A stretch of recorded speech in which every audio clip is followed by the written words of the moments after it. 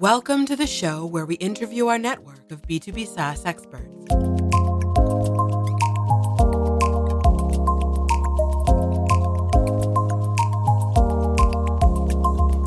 This is the Notion Capital Podcast, hosted by Paul Papadimitriou. Hi, and today I'm with Jeff. Hi, Jeff. So, who are you? Well, Paul, I am a future of work specialist, consultant who has over 30 years of human resource leadership experience, both with major multinational brands, but most recently in the past 14 years with hyper-growth startups and small to medium-sized enterprises that are typically looking to grow at an accelerated rate. And I focus now, in the past 3 years, on what the future of work is bringing to us and doing to us in the workplace, and making sure that organizations are prepared for this exciting journey here in the Industry 4.0 era. What is the name of your company so that people can know it? Yes, Digital Works Group, and I am the partner in charge of the digital people practice. First of all, when we talk about high-growth startups, the word that comes across the most is obviously customer.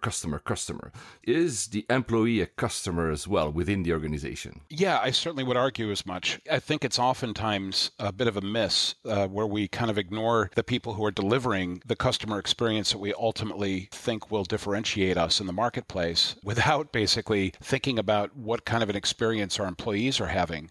And so, yeah, absolutely, I would argue that internally our consumers are those folks who are in the journey of delivering an optimized customer experience. And so therefore, I think it's really critical to ensure that the employee experience, or EX, is equal and on par with what we're trying to create in terms of a customer experience, or CX. So, yeah, it's interesting because you're basically using the same lingo that a lot of people in marketing would actually use. You use the term journey, you use the term experience, obviously. You're clearly focused on creating an employee experience. So can you maybe tell us a little bit how it looks like, what it could be the ideal scenario, how you've seen it over the 30 years of your career, maybe also evolving, and what it should look like today?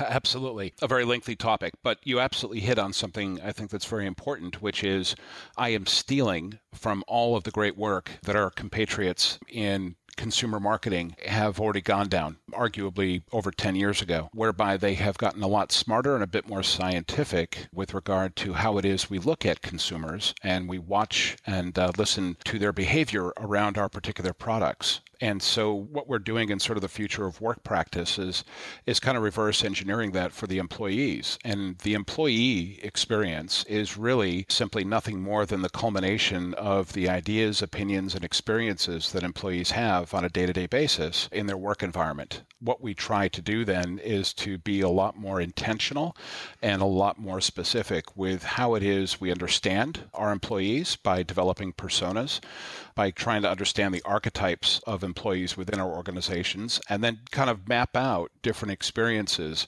that they are likely to have whilst coming to us originally, being attracted to us as a brand, going through the recruitment process, onboarding with us, partaking in training and development, and engaging with us in the first 30, 60, 90 days, and then all of the experiences that sort of occur thereafter. And oftentimes, it's interesting, we have sadly treated the employees as sort of the last step in the process of thinking intentionally about what they care about, and we have to kind of turn that around.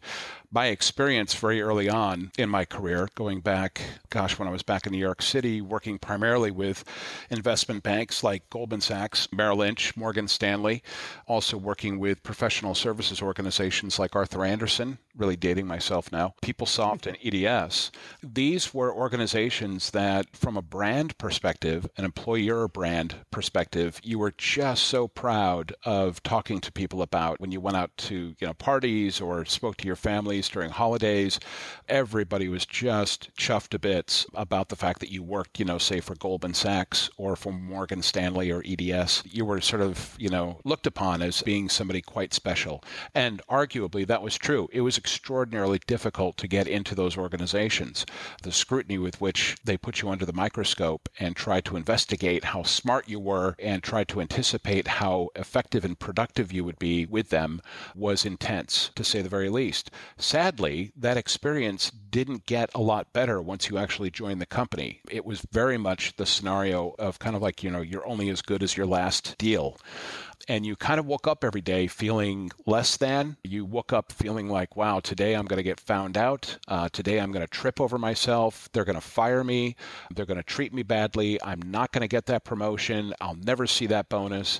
And you just, kind of lived with this kind of overarching fear, if you will, of what your day was going to bring. And what a horrific, kind of emotional state to go to work in.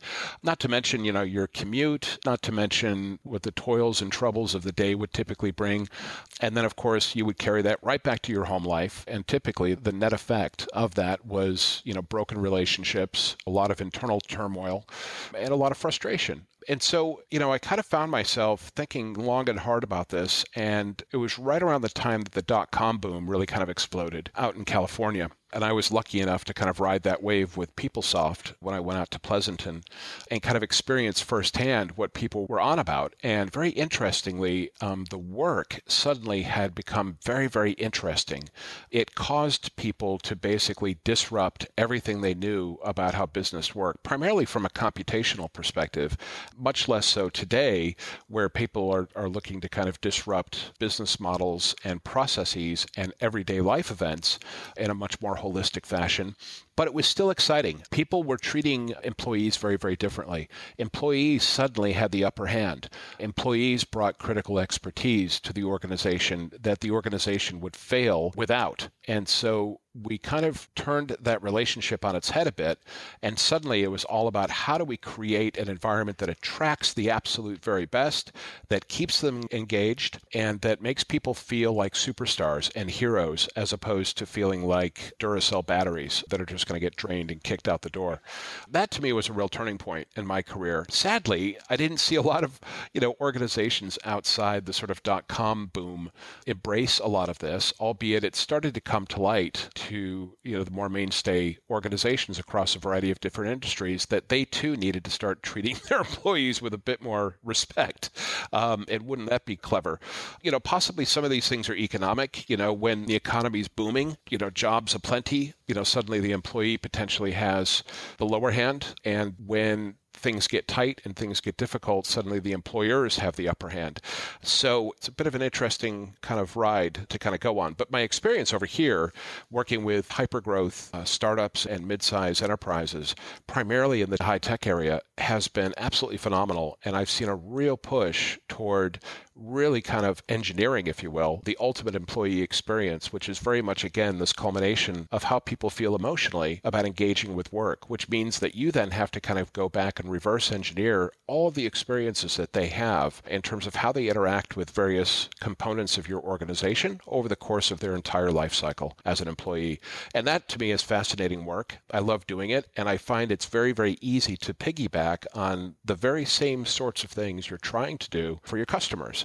When we try to develop products for our customers nowadays, you spend time talking to your customers, oddly enough. You don't just go invent products in a dark room somewhere and then basically come out and talk to your advertising and marketing people about how do you make this relevant for an audience of people with money to take.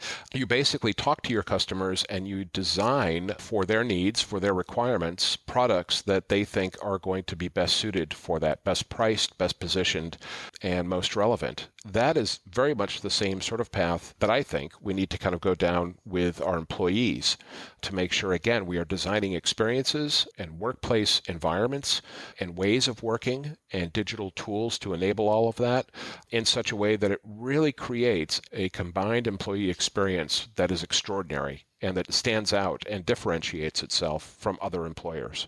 So that's very much the way we think about it nowadays. You've used the term archetype, so I'm going to use another marketing term here. Do you segment then even further the type of employees? Do you go into treating the experience of an employee that is in sales differently from an employee that is in development, for instance? Yeah, no, absolutely, Paul. So when we develop personas to understand more deeply the employee population, we absolutely do segmentation, really think kind of in two ways. One is, what sort of a job type do they typically have? Because that oftentimes does a terrific job of basically aggregating a series of characteristics that you can presume about people, as you mentioned, in sales and or in marketing or in development and so forth. The other thing that we do is we also look at demographic information, because that often is also the other, kind of massive predictor, if you will, of archetypes and or stereotypes that you can kind of mash together. So oftentimes I'll take a persona and I'll look at, say a guy named Bob. Bob lives in our IT organization. Bob is the IT architect, and he ensures, as an example, that he makes sure all of the internal IT network operations and all of the employee-facing functionality that exists on our laptops and various devices is up and running and working seamlessly and coherently to optimize our ability to communicate and to collaborate and to share information internally. Now, Bob is also, a 45-year-old father of three. He's got two kids that are getting very close to university age.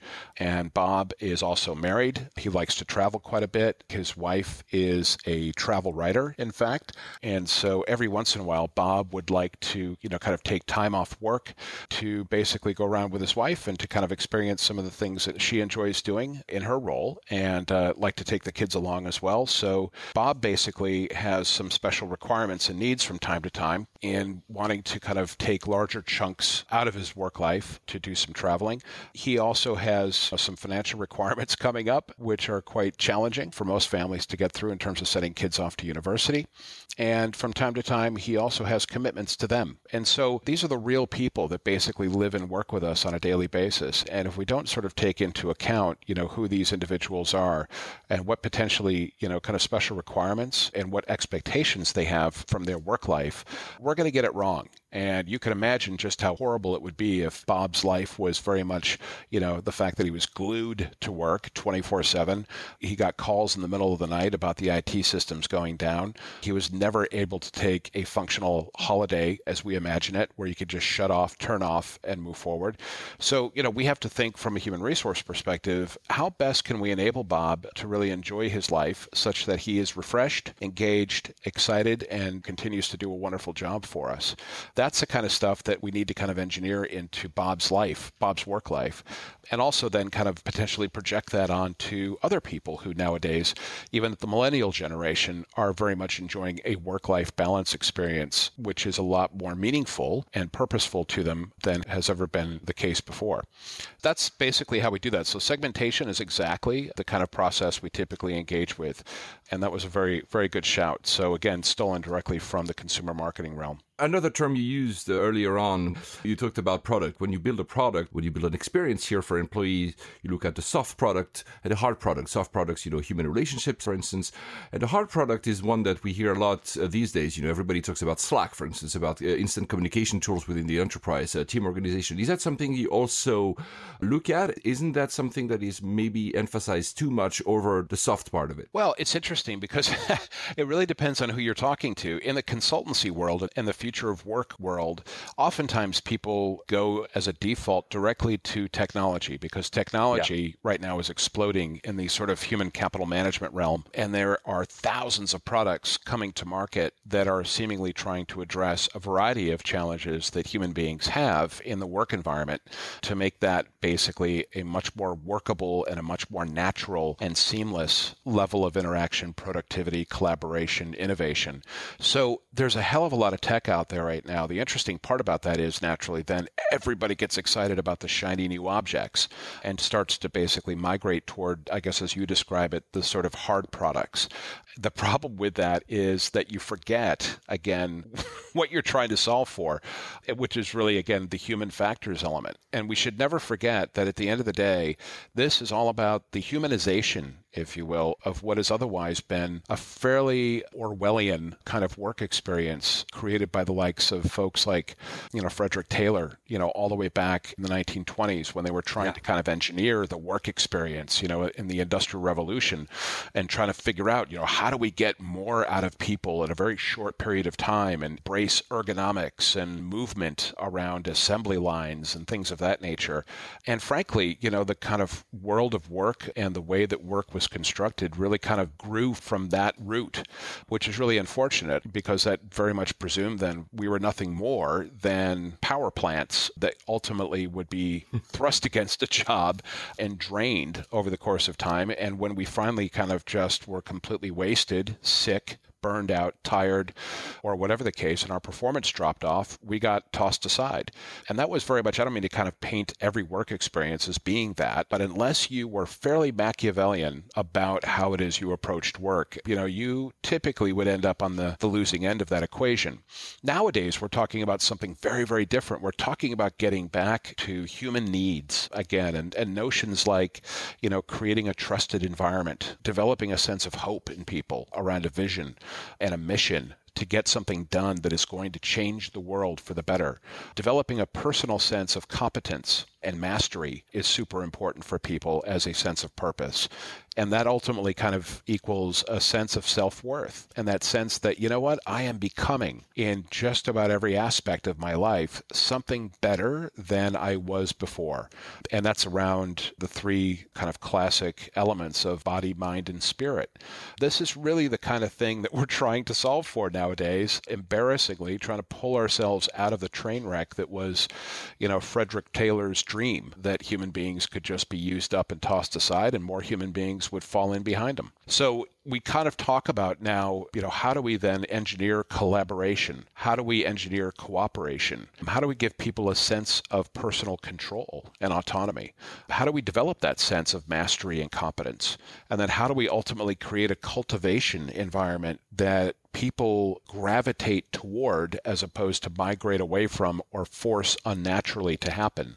This is really kind of what we're trying to create, is a sense of a community outside of your family that is of equal weight and importance, as well as a sense of belonging and a sense of contribution, purpose, meaning. These are the things that are important to us, oddly enough. And if we don't address this stuff where people are spending 2/3 of their lives in a work environment, we are never going to get the potential out of these people that we'd hope to. So this is why we have to engineer experience into our everyday thinking about humans, because if we're not dealing with the totality of the human being, that we're missing a point. And nobody's going to want to bring their whole lives to work, body, mind, and soul. They're just going to leave a chunk of that at home and just drag, that miserable bit that they have to kind of get through a day with and do what they can to get by. And then they're going to leave as quickly as they can do and possibly only give us 2-3 hours of productivity a day. That's what we're trying to avoid. Well, Jeff, we'll talk more about this in the next episode because we have so much more to talk about. Great. Thank you very much, Paul.